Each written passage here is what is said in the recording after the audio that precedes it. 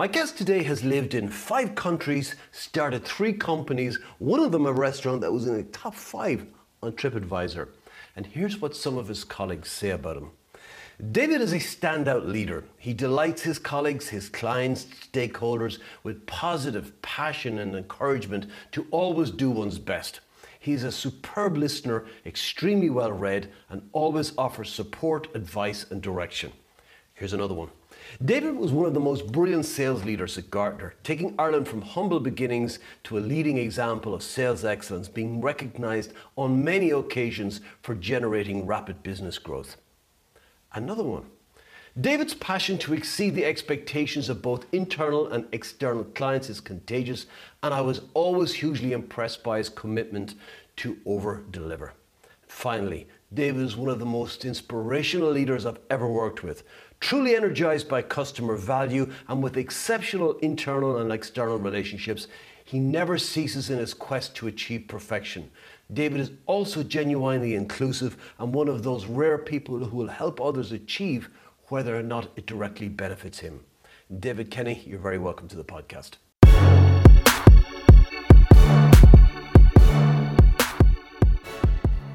It's good to be here, and I think in the future, if I'm not feeling great about myself, I'm going to replay those comments because they sound amazing and something I need to live up to. Well, they're all on your LinkedIn, and the thing about it was I just took a small selection, and there's a lot more of them there, so kudos to you. And there's some threads that run through them as well, common threads that I'd like to come back to if it's okay with you. But before I do that, maybe you could share with listeners, viewers, a little bit about you, where you grew up, what that was like. So I was born in Dublin, and like you said in the intro, I've lived in 5 different countries. I went to university in the UK and then came back and did the same again in Ireland, and then lived in France for a while, where I was part of the opening team for Euro Disney, and then went to live in California, and then Houston, Texas, Canada for a while, and then in a very long and winding route back to Ireland. I originally wanted to be a chef. Cooking is still very much a passion for me. It's just the weirdest thing ever of how I ended up doing what I'm doing in my mind. But the more I listen to other sales people around the world, I realize that a lot of people kind of circumnavigate their way into a career in sales. I was kind of similar. It's not something I'd ever see myself not doing now. I love it. It's really, really, really energizing. It's massively exciting, and it's changing incredibly quickly. And I think it's a fantastically fun job to do. You said you were part of the launch team for Euro Disney. What did you do there? So I was hired directly out of college here in Dublin, and I joined their management training program. And it was funny listening to some of the other folks that have been on your podcast. Matthew Haywood had mentioned a whole bunch of moving, quick promotions, and that was very much my experience at Disney. I ended up doing some crazy things there. Because I could speak French and English, I had ended up doing a lot of training for them, and so it wasn't purely kind of coincidence. So I ended up doing these crazy, huge training sessions of like 10,000 people, where I'd be standing in front of these enormous audiences, and talking to them about the Disney process, Disney experience, and what it's like to work at Disney for like multiple days at a time. I mean, I used to have classes of like hundreds of people as you were getting them in through their induction process, their Disney induction process.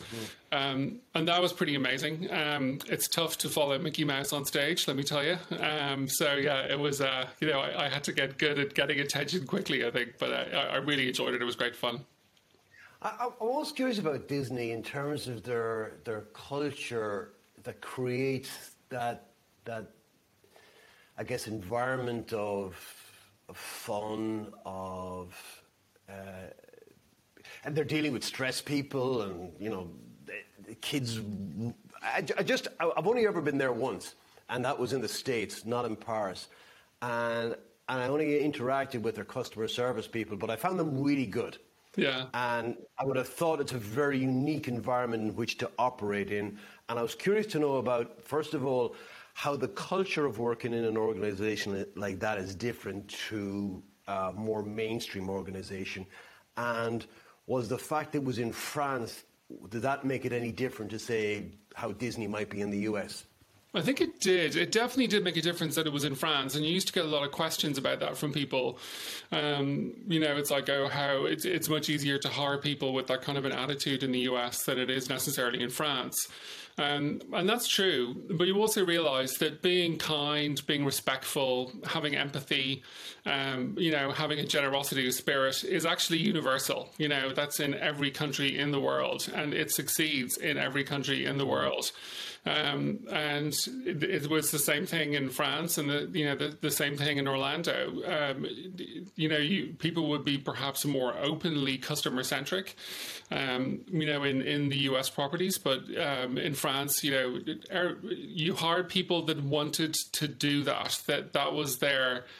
It in a way, it was very easy to identify people that didn't have that kind of an intent. But in addition, they also probably wouldn't have come to you in the first place. So one of the things I did at Disney was part of the recruiting process for them. So for a year, I was seconded to the recruiting department, and we traveled around the world. We had to hire 18,000 people. And so it was absolutely incredible, an incredible experience. But you also realize that the part of the magic is actually helping people self-select. If you're not somebody who's going to, embrace that kind of a culture, then you're probably not going to apply. But it was also incredible to see just how powerful that was as you traveled around the world. And I remember coming to Ireland actually as part of that recruiting tour. And we had thousands of people waiting in line to come in and interview for jobs. Certainly at the time it was, economically wasn't great here in Ireland. But it was also a lot of enthusiasm for just what it meant to actually work in the happiest place on earth, and it's something that really, really influenced me hugely for the rest of my life. And I still, every day think back to things I learned in the Walt Disney Corporation. I used to live in the happiest place on earth. That was Kilkenny on an All-Ireland Sunday, but those days are a little bit behind us. I'm really interested, David, that you're going around, you're hiring these 18,000 people, and in many cultures where you wouldn't have a huge experience of, for example.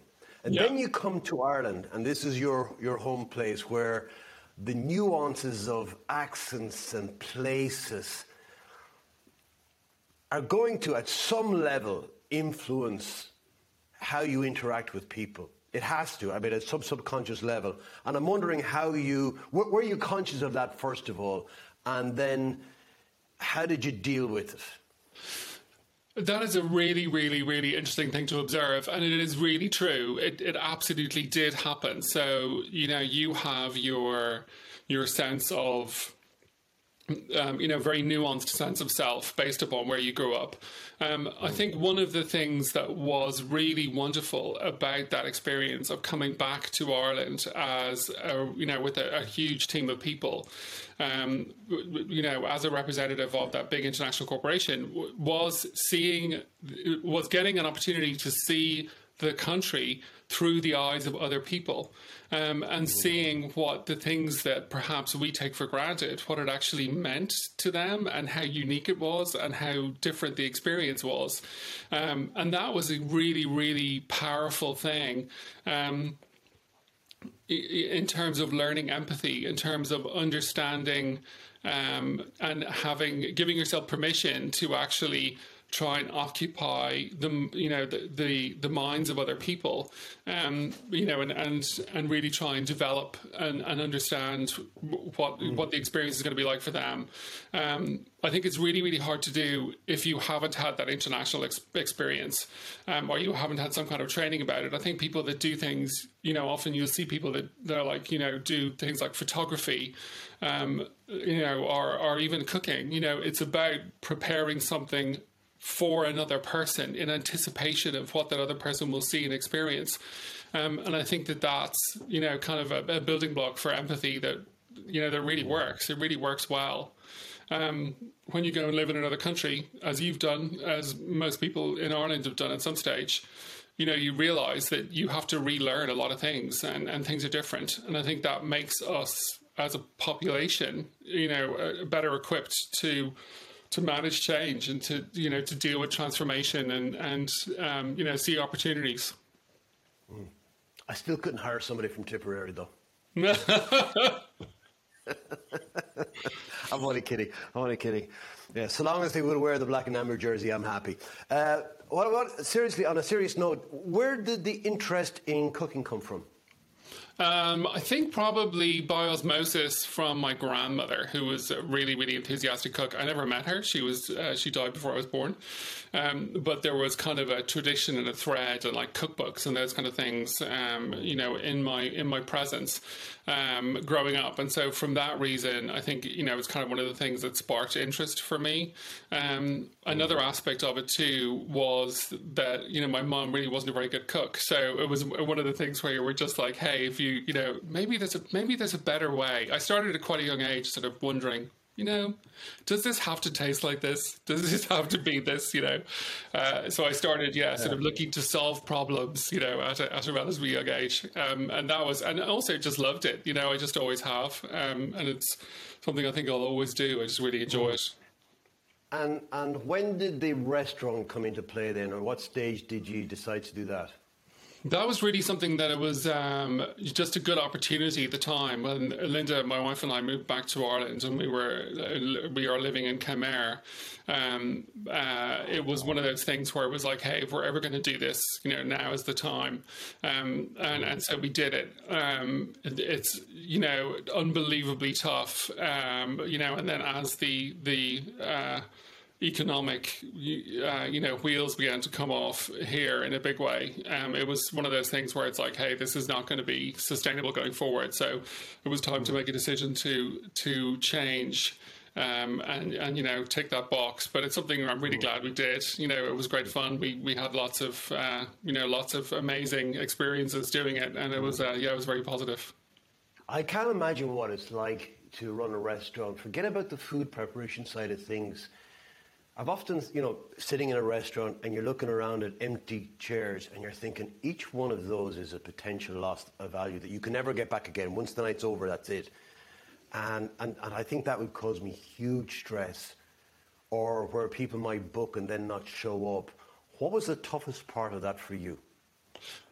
It was actually really good coming to it from sales, I think, because from a sales perspective, you have to deal with that kind of disappointment. It's just part of of the sales process. And so you actually really start honing and trying to understand, what do I do well that I need to do more of, that I need to emphasize better, what works and what gets traction and what doesn't, and not respond in a sort of, in a, overly negative way. You've got to actually look at this and say, hey, there's some things that I don't do well. There's some things that aren't working, really well. And I need to focus on the opportunities that are going to make things work. So in the event that you had a situation, where you had more empty seats than you had full seats, the focus is the full seats. The focus is, what's working, and just keep pushing and optimizing for that seam as such. And I think it's really good to in a sales environment. You need the same kind of mentality. And and it's tough, in the restaurant world, because it's all perishable inventory. It's if you're not busy on Monday night, it's over. In the sales environment, you get many more opportunities, and that's very positive. But learning to deal with that kind of learning to learn from your mistakes, learning to listen without blame. I think were things that were really, really good for me. What was the biggest or most important lesson you took out of that experience? Data. Pay attention to data, even in tiny little situations, like in a single 50-seat restaurant. As much as you can, try and get as much data out of your processes as you can. And then make sure that you are listening to that data and are optimizing for it. Because the idea that you're doing something genius and this is art is something that is possible for a small number of people. The rest of us really need the data, and we need to know what works and what doesn't. We need to know where the trends are, and we need to have that kind of engagement with the people that are buying from us. To understand that. And we also need to be looking at our own process.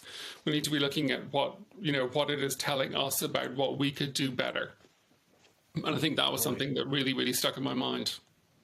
Yeah. And is that a very ad hoc process, or is it something where you had some classification of a tool that captured that for you and kind of surprised you almost with it, where your gut might say this is doing better, but the data was saying not alone is that doing better, but it's more profitable too? Yeah, I think it's back in the day when I was doing this, there wasn't anything like the volume of data visualization and data and analytics tools available, and so it was very much a sort of spreadsheets and kind of very financially driven kind of metrics and things like customer satisfaction metrics, which we started gathering, which was kind of unusual at the time. Sort of net promoter score type information. I think now when you see so much more availability of just absolutely unbelievably good and unbelievably quick and easy to use data tools, it's amazing to think how well you can use those to understand yourself and your process better. I think one of the things that's failing in the world of sales is that data is seen as something that is done to us rather than for us. And I think you are now beginning to see some tools emerging, like Gong, like Leadspace, who I work for now, where you can actually, you see that data is actually, it is giving us so much information about what we can do better, giving us so much information about what the opportunities are based upon what we have done better in the past. And I think that's really, really, really cool to see happening and being driven from within the sales organizations in many instances themselves. Yeah. And I'm curious to know that, because clearly the food element and the restaurant being a beautiful part as well in Kenmare was clearly a passion for you. And then you realized, look, it's just not going to give us the life we want as well. How difficult was it to walk away and then to get set up in your next job, which I'm assuming was far away from food? Yeah, it was. It was actually right after the restaurant. It was back. I went to work for Gardner, and it was actually really easy. I mean, it was tough to do that kind of wind down thing, but it actually worked out really well for us. For Linda and I, it was quite easy for us to make that decision. But at the same time, it was also great to get stuck back into something very different. I remember, one of the things that used to drive me crazy previously was, things like expense reports and, that type of stuff. I remember, doing one when I went back to work for Gardner and being just delighted at the prospect of wow, this is fantastic. I'm going to fill in these forms. I'm going to do it all properly. So your appreciation for that kind of support infrastructure, was really heightened. And it was like, hey, this is actually something that's going to work really well. I'm going to enjoy this. And that was pretty positive. I think if you haven't actually run your own business, it's really easy to take for granted all the things that are in an organization that get done for you, And so, yeah, it was actually pretty great. I relished the opportunity, to be honest. I know you had a position of responsibility in terms of other people at Disney. What stage would you have said that you were kind of finally embedded in as a sales leader? What role was that? As a sale, finally, I think it was probably when I was in Houston and I was selling into the energy sector, energy and healthcare. And that was the one where it was like, hey, even though it might not necessarily have been a sort of a traditional organization in terms of, number of people reporting into you from a sort of org chart style perspective, you had to exert a lot of very subtle leadership, and you had to bring people with you. And you were involved in the recruiting process, and you were involved in a lot of other ancillary aspects, they're very much associated with sales leadership. That was one where it was like, hey, this is actually, I really like this and I'm quite good at this. I am enjoying this. Yeah. And a chunk of what made that good for me was actually, being good at selling. So it was like being good at encouraging people, being good at motivating people, being good at engaging people. And that was something that just, kind of expanded those horizons for me, and allowed me to achieve quite a lot, Do you think if you were to look back at your childhood, were there clues in that you were going to go on and be good in sales, or was it something that you learned later on? There were actually. I think there probably were some clues at a relatively early stage. I think it was not necessarily as much sales as it was about sort of business. I was really interested in how businesses worked and what made them tick and what functioned. So I remember reading books like Lee Iacocca's book at a relatively young age, and it was kind of like, who on earth, reads that when you're like, in your early teens or something. But I was fascinated by that kind of information, and understanding some of that, understanding what their worlds were like, so I kind of got a kick out of some of those things, and that might have been an early clue. Yeah. And speaking of business books, behind you there's quite a few of them on shelves. If you were to pick one that made a real impact on you, what's the standout?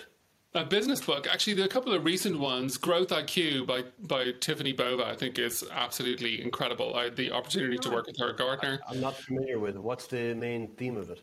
It's really interesting in terms of understanding how companies how their mindsets and how the overall corporate mindset drives a sort of growth agenda for a company, understanding what drives growth.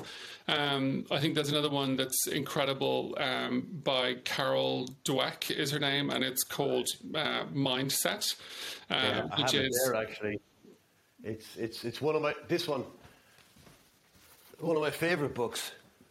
Yeah, absolutely, just extraordinary, extraordinarily informative. Get it. Yeah. And it's really good. I think she has a couple of other books as well that are really, really good. She's a psychologist. I think she's based now down in Australia, I think. Could be wrong about the location, but it doesn't matter. She's really, really good. She's a very humorous way of writing. Very kind of folksy almost. Yeah. It's a lot of easy to read type stuff. It's psychology for lay people. And it's good. I mean, that works for me. I think it works really well.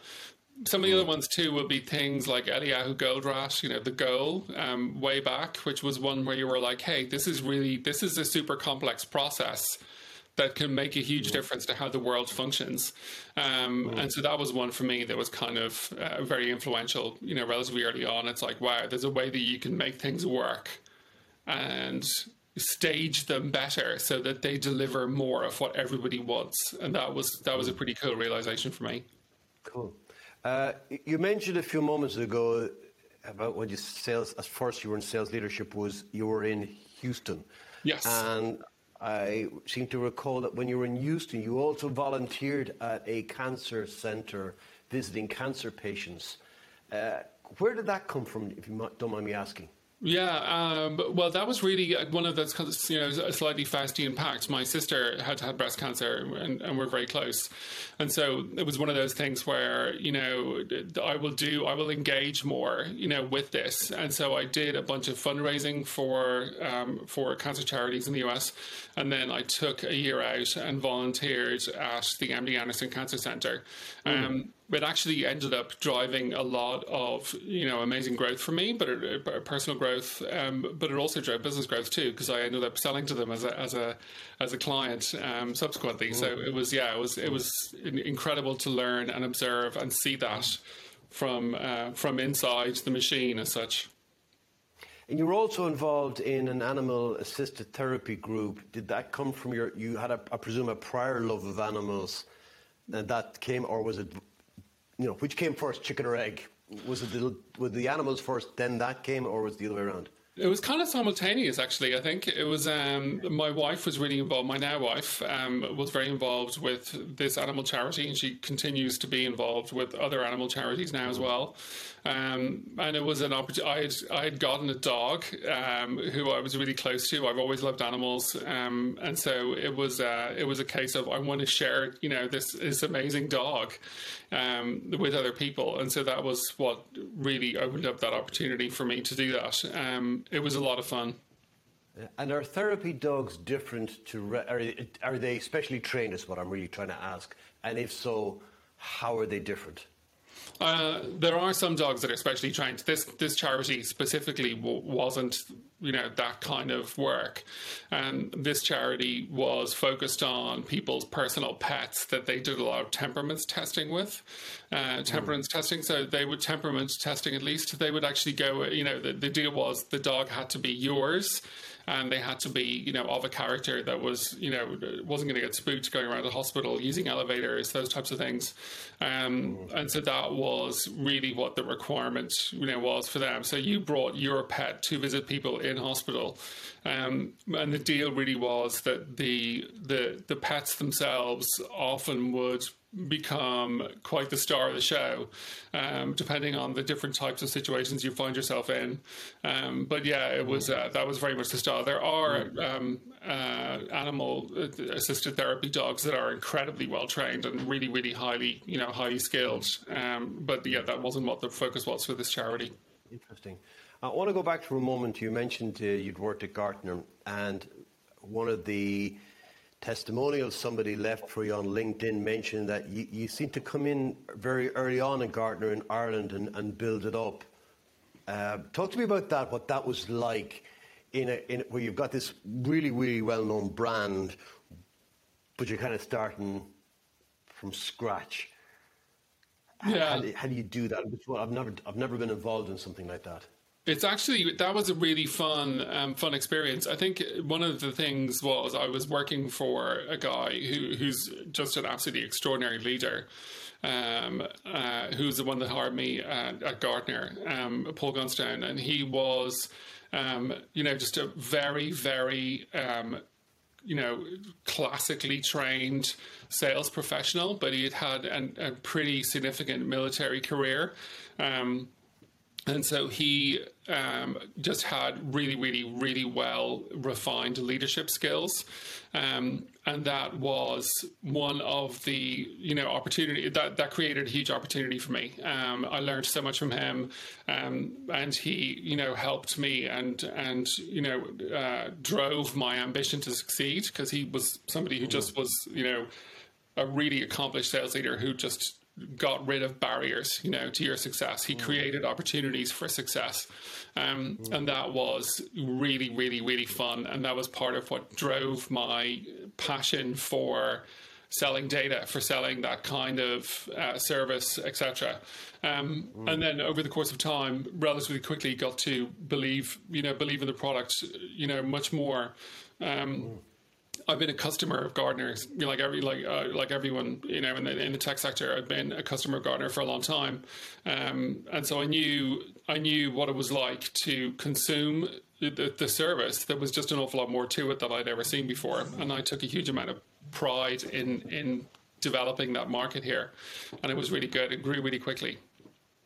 What would you say then was the biggest lesson you learned from working with Paul? Biggest lesson, I think, is what it is almost, I think, the idea of servant leadership in sales. It was something that Disney had in its leadership training. Disney focused a lot on what it called the inverted triangle, which is the leadership is the purpose of leadership is to enable the front line to function better. And I think that was one of the things that I learned from Paul. Paul's focus was always, what can I do to help you do better? That was absolutely the focus he took. I mean, of course, there was a requirement to, deliver accurate forecasting. Of course, there was a requirement to do, all the leadership things that you're supposed to do, hiring people, etc. But a huge chunk of his time was actually helping you be better as a salesperson, helping you be better in your, developing accounts and your go-to-market strategies. And it was really, really good to work with that. Every conversation you went into, you approached it as an opportunity to learn and to grow, rather than, the banging on tables kind of, demanding forecast type stuff, which I think can become so toxic in sales and drives such a crushing blow to salespeople's spirits, and that's something that he never did. He just, it wasn't ever going to happen. And how do you tread that line, though, between, not banging the drum, but at the same time getting the most out of people and holding people accountable, I guess, is what I'm trying to ask. I think it's tough. There's no question it's difficult. I think, you've had some folks on your podcast recently, like Tom Castley, who talked about, that sales stages were really invented by finance to try and, sort of put manners on sales in a way. I think it's very easy to fall into the trap of being a sort of junior CFO. And forget that you're there to coach and lead people, to greatness. And that is a really, really fun thing to do. How do you draw the line? I think everybody comes to a sales job knowing that there is a requirement to achieve goals. The question is, are you competent to do that? And if not, then what skills do you need in order to make that work? Over a period of time, I think the people that are able to do that will self-identify, and they'll deliver and they'll start making great stuff happen. Some of the data that's coming out of sales at the moment, I think, is quite illuminating in this. I think there's some recent research from Forrester where I'm pretty sure it was Forrester. The majority of sales managers' time is spent with salespeople that aren't performing. So it's do you focus on, it's going back to the kind of restaurant story, focus on what works, so focus on enabling more of what's great rather than necessarily trying to solve the problems. And I think that level, the sort of purely financial forecasting mentality can actually drive the wrong behaviors very quickly. Yeah. You mentioned actually self-identify a couple of times in our conversation. I'm guessing it's something that you're a big believer in, that you're creating systems and processes that allow people to identify in or identify out depending on what their own personal goals are. Absolutely. And I think for me as a salesperson, I do the same thing when I'm prospecting. It's funny when I'm engaging with a customer, a future customer. I think one of the things that I find amusing sometimes is when people fall over themselves to not appear as salespeople. So it's just like their title is anything but salesperson. I tend to actually try and make that kind of clear up front to people, because for me, it's like if, one of the easiest qualification processes is, are you looking to buy something? Because if you're not looking to buy something, then, do we want to be talking as such? I mean, plainly, there's a relationship opportunity, there's learning opportunities, absolutely. But at the same time, it's like, hey, if I have a salesperson, on my job title, my LinkedIn profile, then you're more likely to realize that I'm actually going to try and sell you something. So the self-identify part carries all the way through. I think we often spend an enormous amount of time trying to persuade quite poorly qualified prospects to, buy from us, when in reality, it's probably better to say, let's stay in touch. At some point in the future, it may be appropriate, but it maybe isn't now. And move on to what does work. Talk to me about the next step up for you then after Gartner. What was that, and how is it different to your experience at Gartner, for example? Yeah, it was interesting actually. I decided I wanted to kind of get a lot more exposure to different types of sales organizations. And so I started doing consulting and interim roles, and got exposed, as a result, have had some absolutely amazing experiences to go and see, how other companies do sales of all different shapes and sizes and volumes and profitability and all the rest of that stuff. So it's actually given me like a really, I think, unique perspective from my perspective, a unique view of the world of sales and across multiple different types of organizations. And it's been really fun. And you see the same things being done again and again and again and again. And they deliver somewhat, a disturbingly consistent outcome in many instances. But in other instances, it's, there's new and refreshing different things that get shown up. I was doing quick tally the other day, and I've actually been involved in go-to-market and sales processes in 25 different organizations. So for me, that's pretty good. I kind of like that. That has given me a really sort of rounded perspective. So it's a fun thing to have done. In working with multiple sales teams and models, what surprised you the most, as in something that you weren't expecting and then it stood out as a positive? Well, there's loads of things. I think one of the ones that's most bizarre is that that we don't learn from each other well enough. As salespeople, we don't talk to each other in a kind of open-minded, I want to learn better kind of way. And that's kind of difficult to see that, that revisited pretty continuously. The other part of it is how quickly we jump to technology to solve problems that aren't technology problems. And so we kind of think, we're putting in a new CRM system, and it'll be so much better.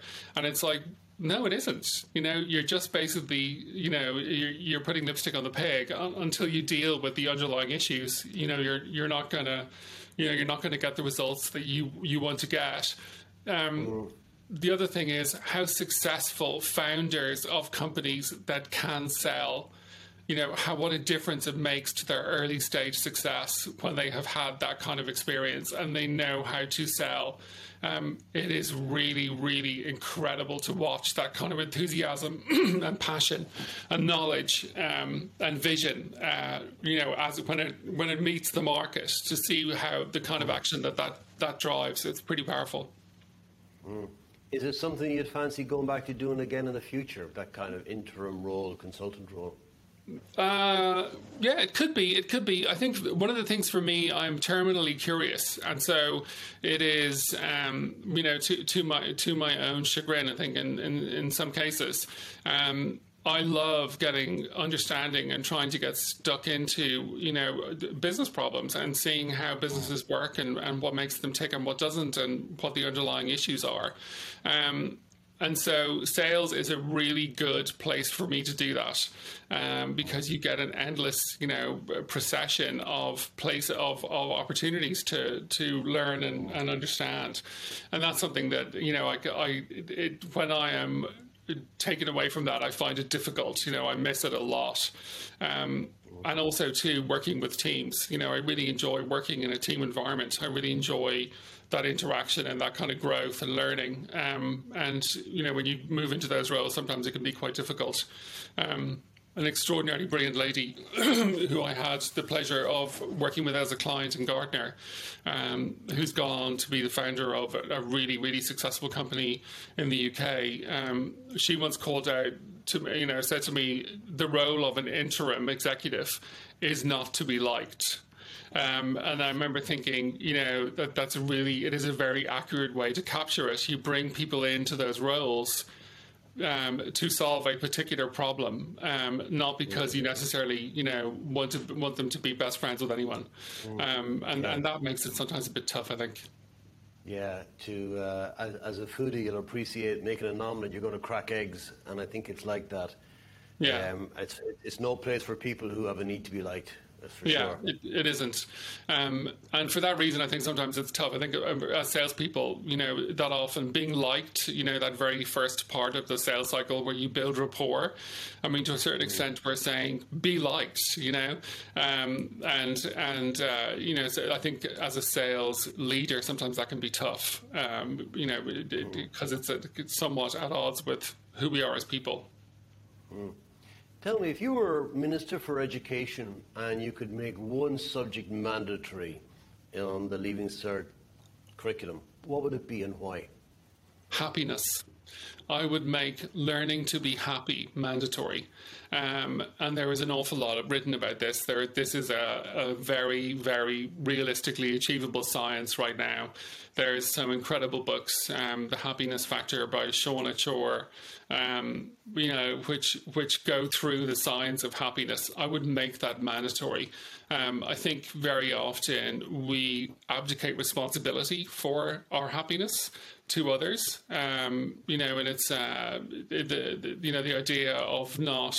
Having the opportunity to teach people that at a very large scale, I think it would be incredibly seductive, and would drive some incredible changes in society. Because I think, as a population, we have a propensity to be happy. I think people here tend to be quite positive, have quite a positive outlook.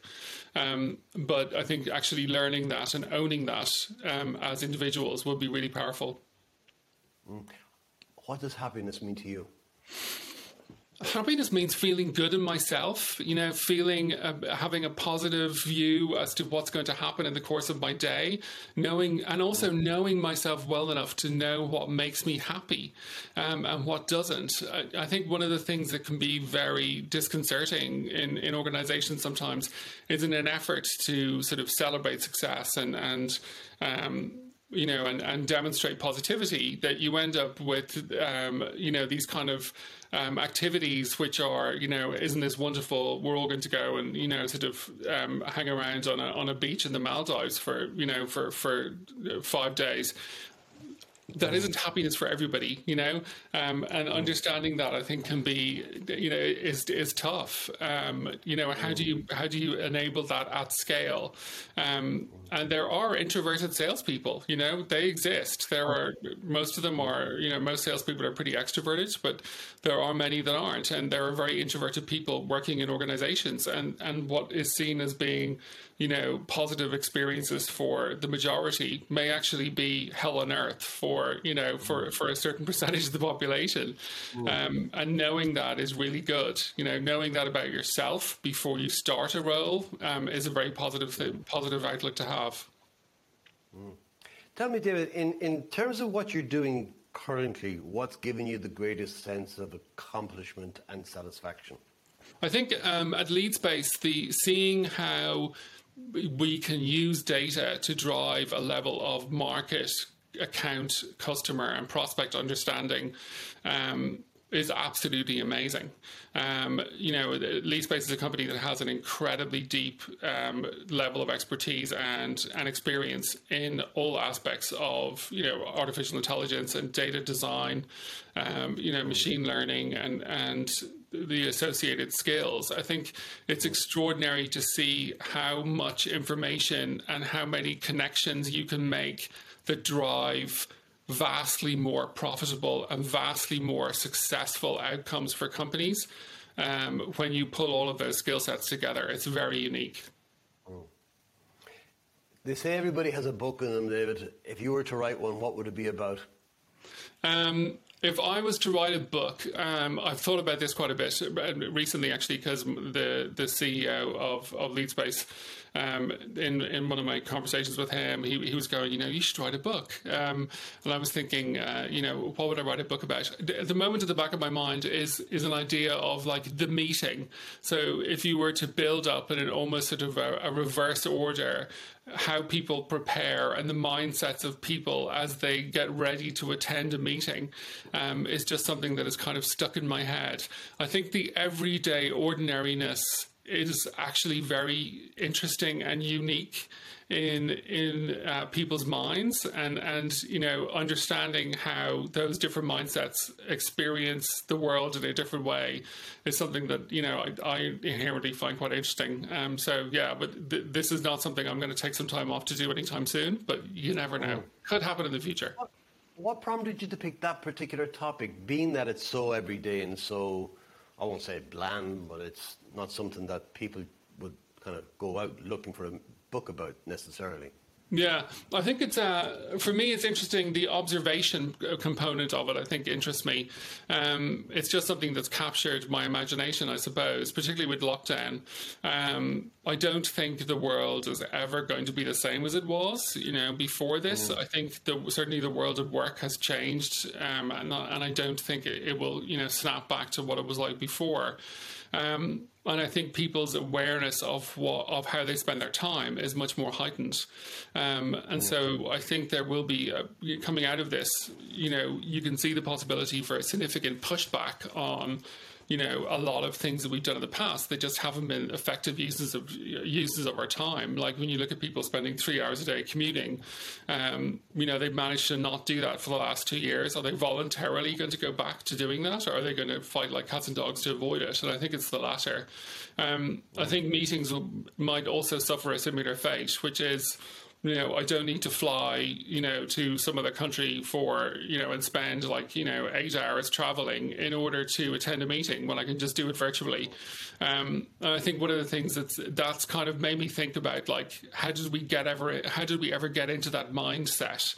In a way, I was talking to a customer recently, specifically about that, and how they needed to enrich their sales process to make a smaller number of meetings of greater value.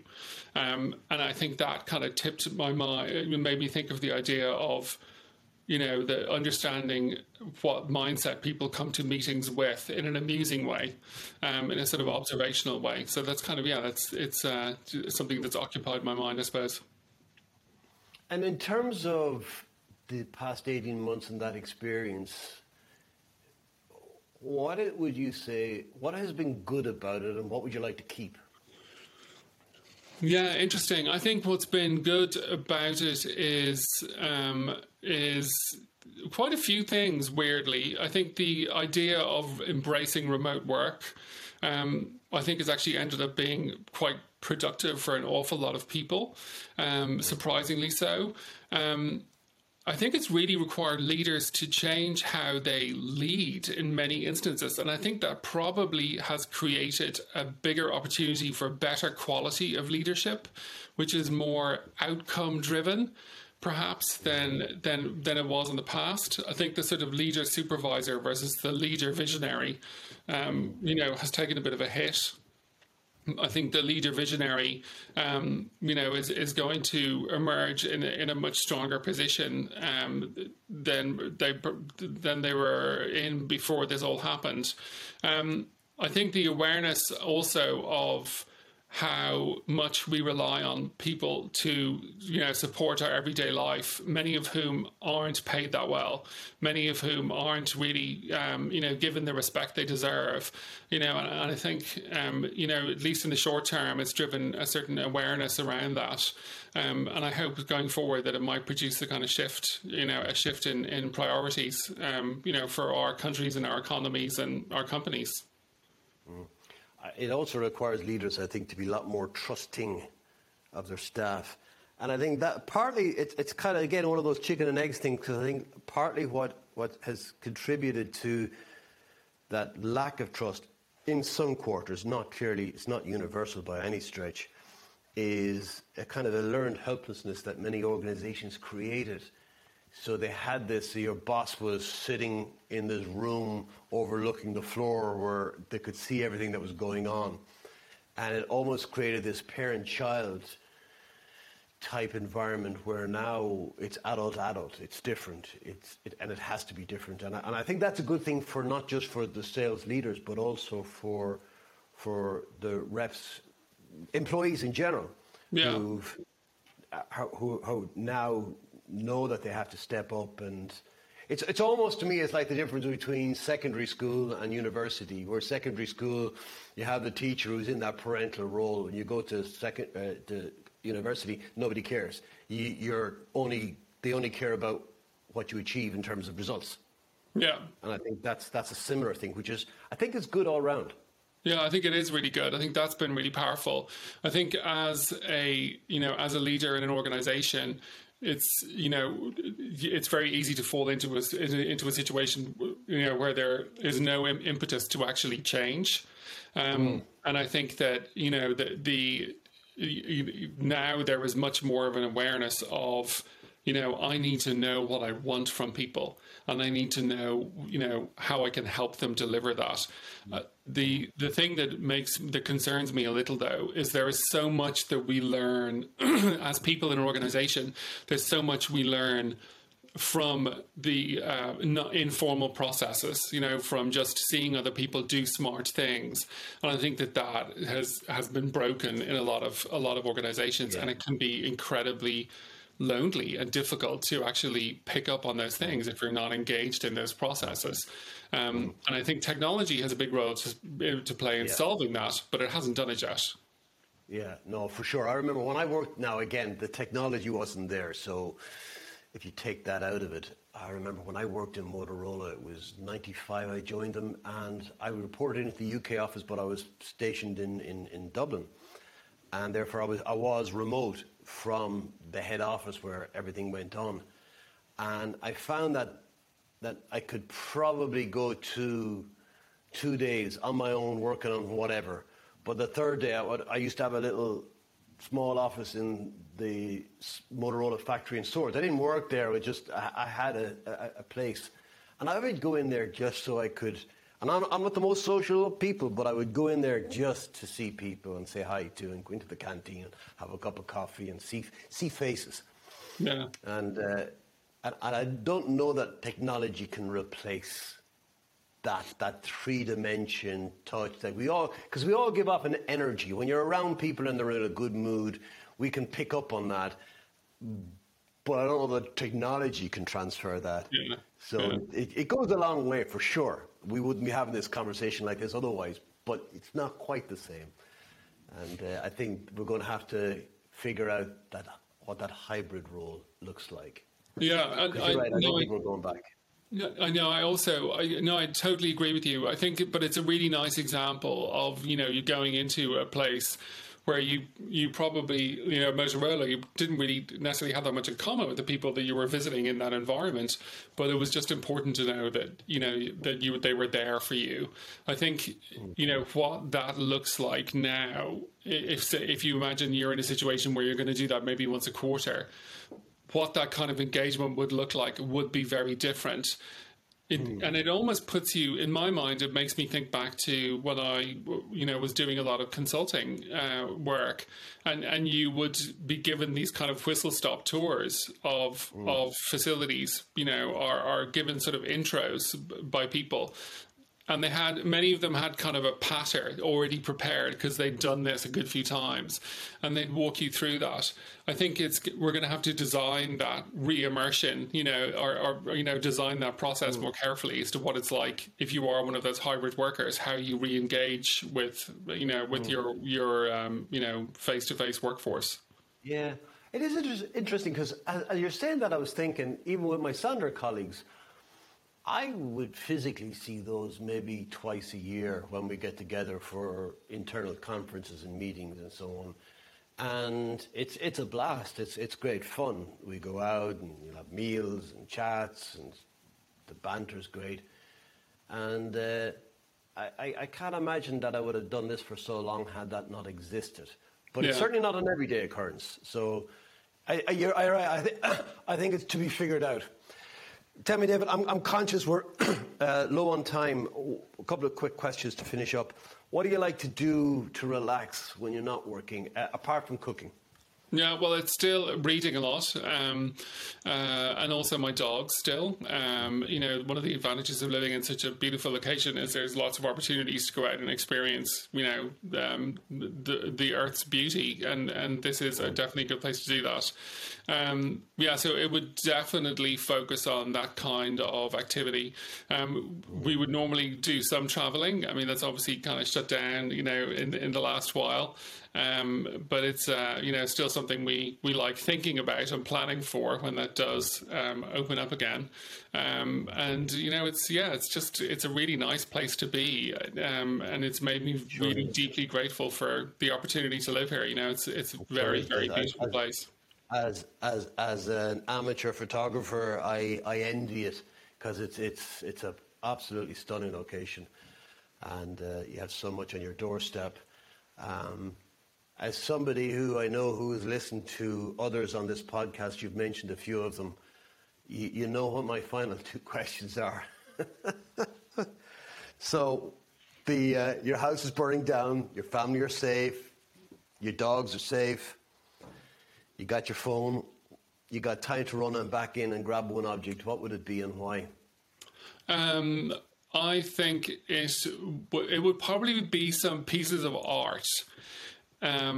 Not necessarily just because of their value, but also because of the fact that I would hate to think of other people never getting a chance to see them. And so there's an element of wanting to protect them. If you could grab one piece of art, describe it? What is it? It's actually it is my wife's, and it is a First Nation necklace that is very, very old that she bought in Santa Fe some time ago. And it is something that it's a bride's necklace. So it is one of the things that anytime I look at it, I always think if you could ever pick up something and feel its memories, that it must be full of some of the most incredible memories and experiences throughout its existence as a thing. And so for me, I think that would be one of the ones that I would probably rush to grab out of a desire to sort of, to protect that existence in a way for me.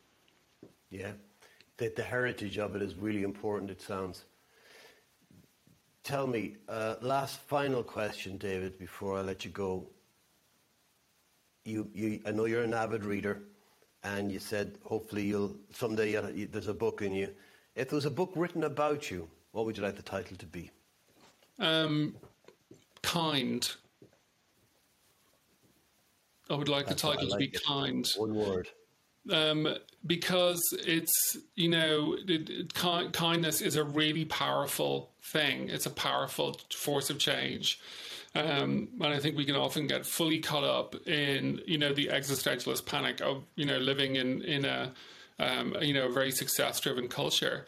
And I think it's really important to remember that, we exist because other people, were kind. Other people did selfless things. And so, going forward, the best version of ourselves is the one that we manifest in kindness, in being kind to ourselves, kind to other people, kind to the world around us. I think it's a super powerful agent of change. I think we could all do it more of it, and we could all do it more, for sure. David Kenny, thank you so much for being my guest today. I've thoroughly enjoyed it. You're just chock full of insights, stories. Absolutely loved it. Thank you very much. Thank you very much. It's been really good fun to talk to you, and keep it up, because it's just one of the most fun things that I listen to. So thank you very much.